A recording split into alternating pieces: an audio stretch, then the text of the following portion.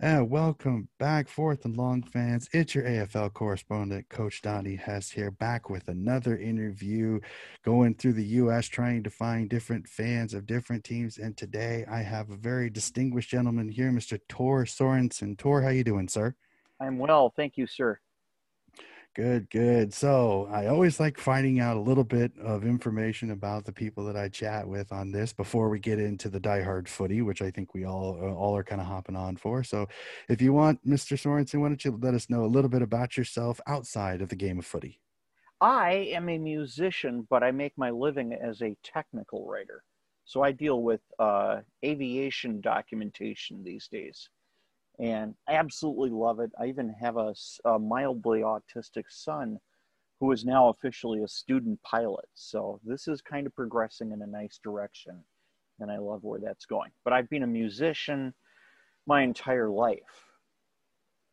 So Uh, those are the two main things that I have in my life besides my now 21-year-old son. that's awesome, and that's always great to hear. And so many different stories on different people, and it's always great to see how footy can connect with people. So I gotta ask, how did you find footy? I first became aware of it in 1986. I was in the United States Air Force. I had just arrived in England for my first assignment at a base. And one of the four British television channels, and at that time there were only four, was rerunning off season matches of what was then the VFL. And I remember it distinctly because it was Essendon versus Footscray. And Footscray, of course, is now the Western Bulldogs. So I had never seen it before.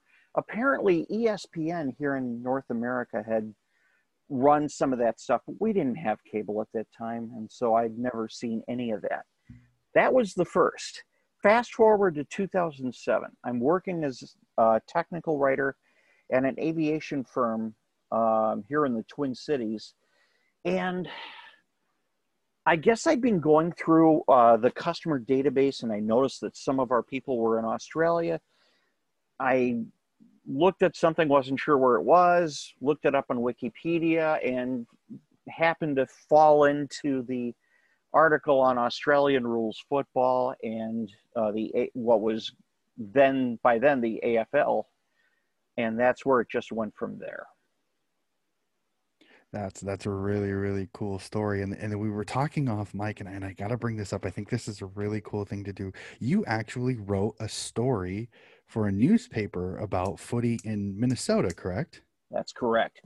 I am a technical communication major, shocking but true, at Metropolitan State University. And I was the only person they really had as a culture vulture, as it were.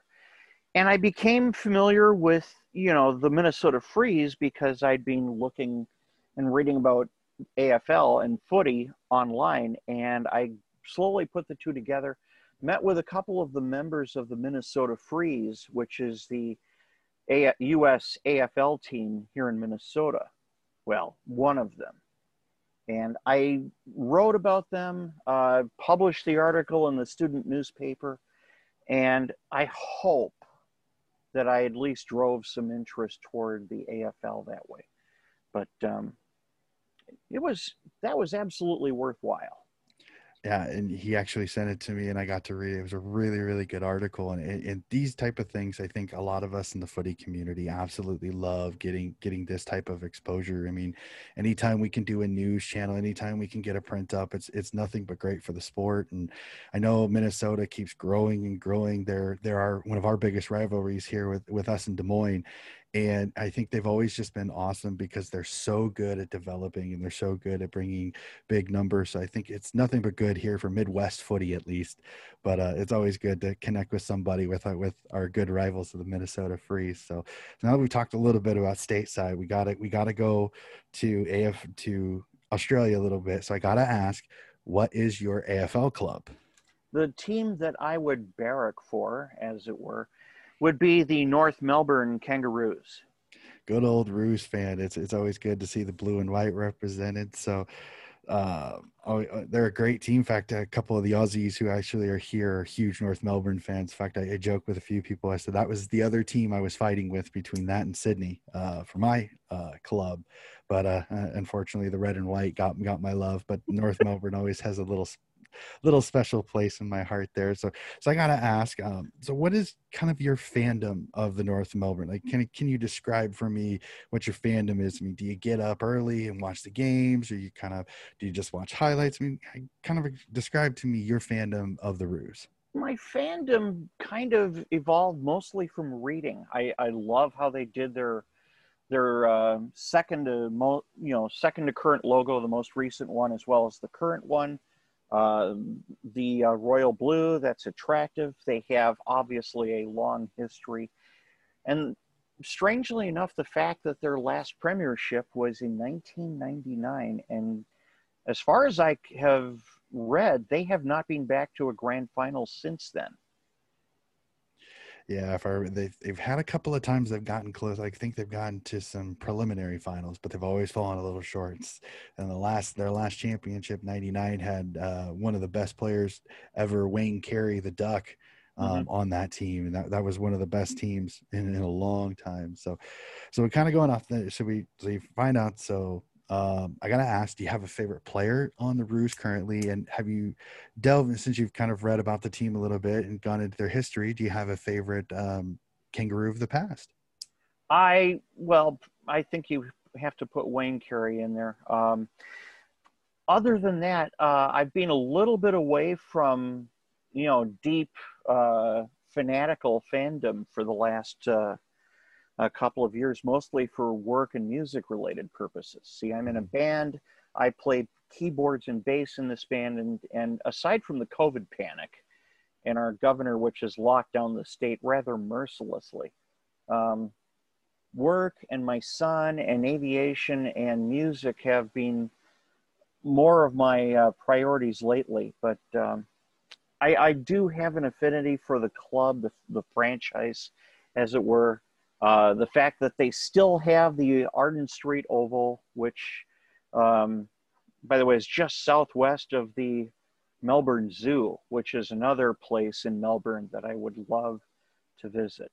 And it's like anything in Australia. If you're going to go there, you can't just stay for 1 week.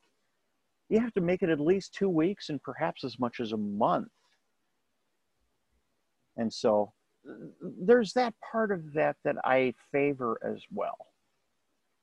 Awesome. That's really cool. And I agree. Like if I ever get down there, it's going to be so hard not to just want to stay there for so long. Um, so you're a really busy guy, but I gotta ask, did you get a chance to keep an eye on North Melbourne last year and see kind of how their season was? And then if you did, kind of what were your thoughts on their season last year? All I know is that they did not make it into the. I think they did not make it into the finals, and I was just so busy, I couldn't dive into it as deeply as I have in years past. In fact, the last time I got to watch a grand final was the Collingwood West Coast Eagles, and boy, that was a fun one to watch.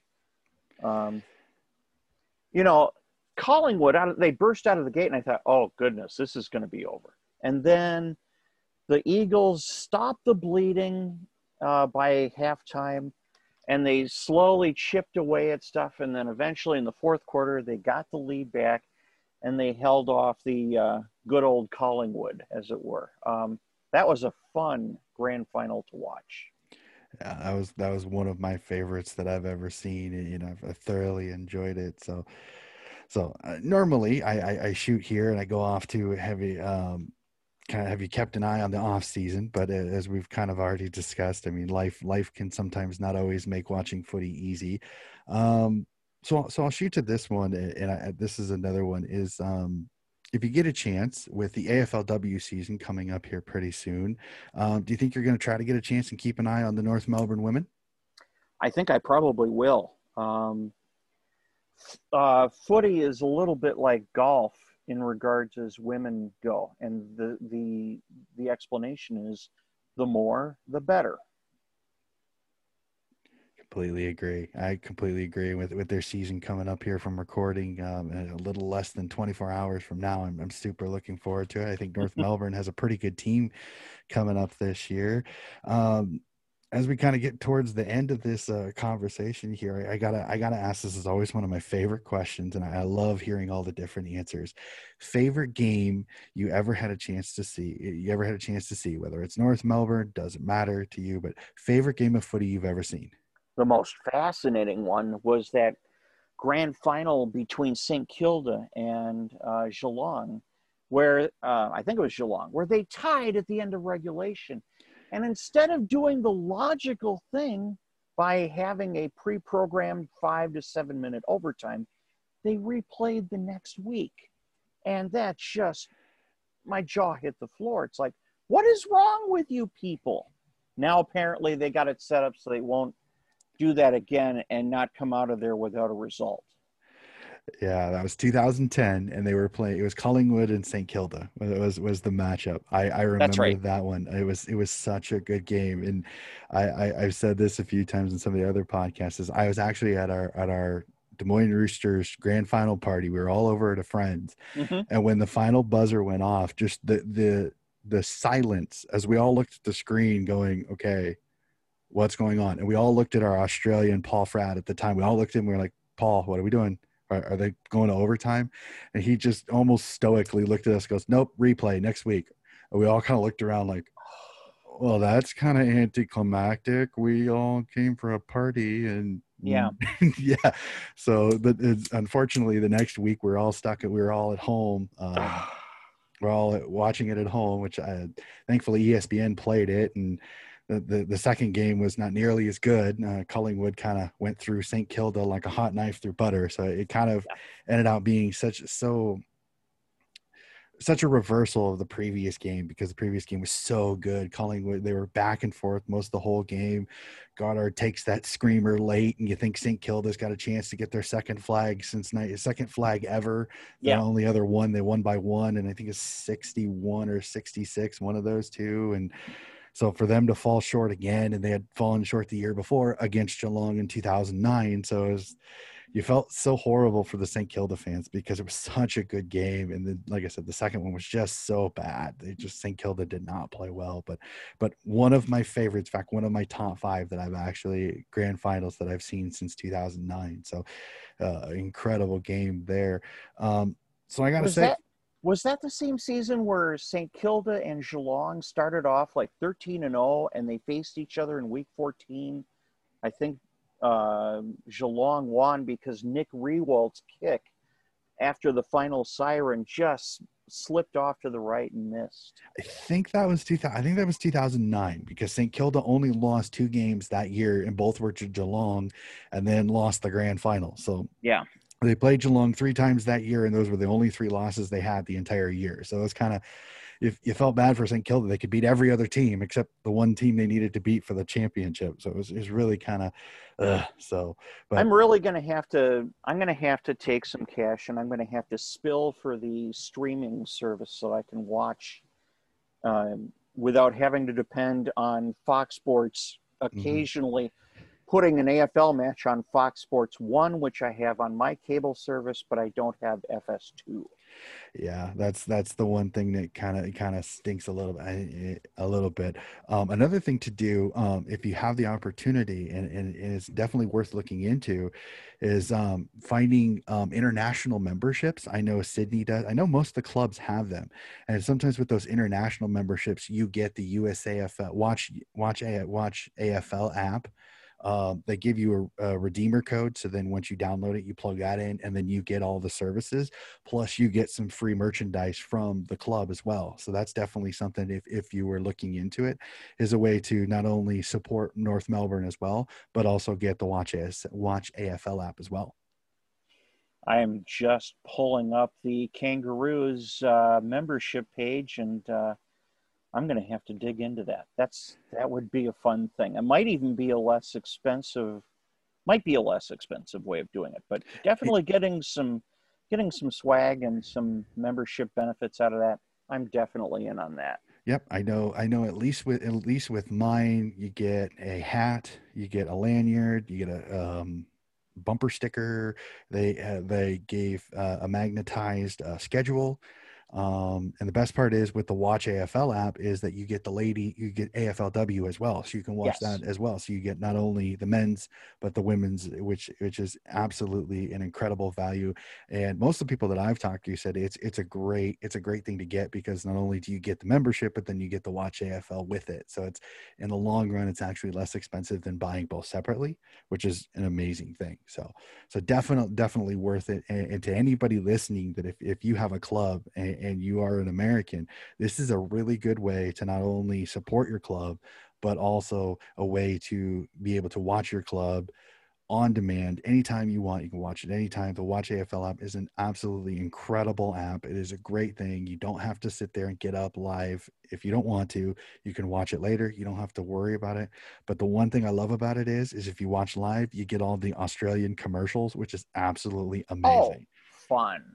And the other thing about that is if you are able to afford to buy some um, club merchandise, some clothing, and you get a chance to wear that around, especially if it has the name of the club and the fact that it's the Australian rules, and get people to ask you about that. And that's one way that we can all kind of uh, spread the love about Australian rules, which, in my opinion, is the best of the five major codes of football.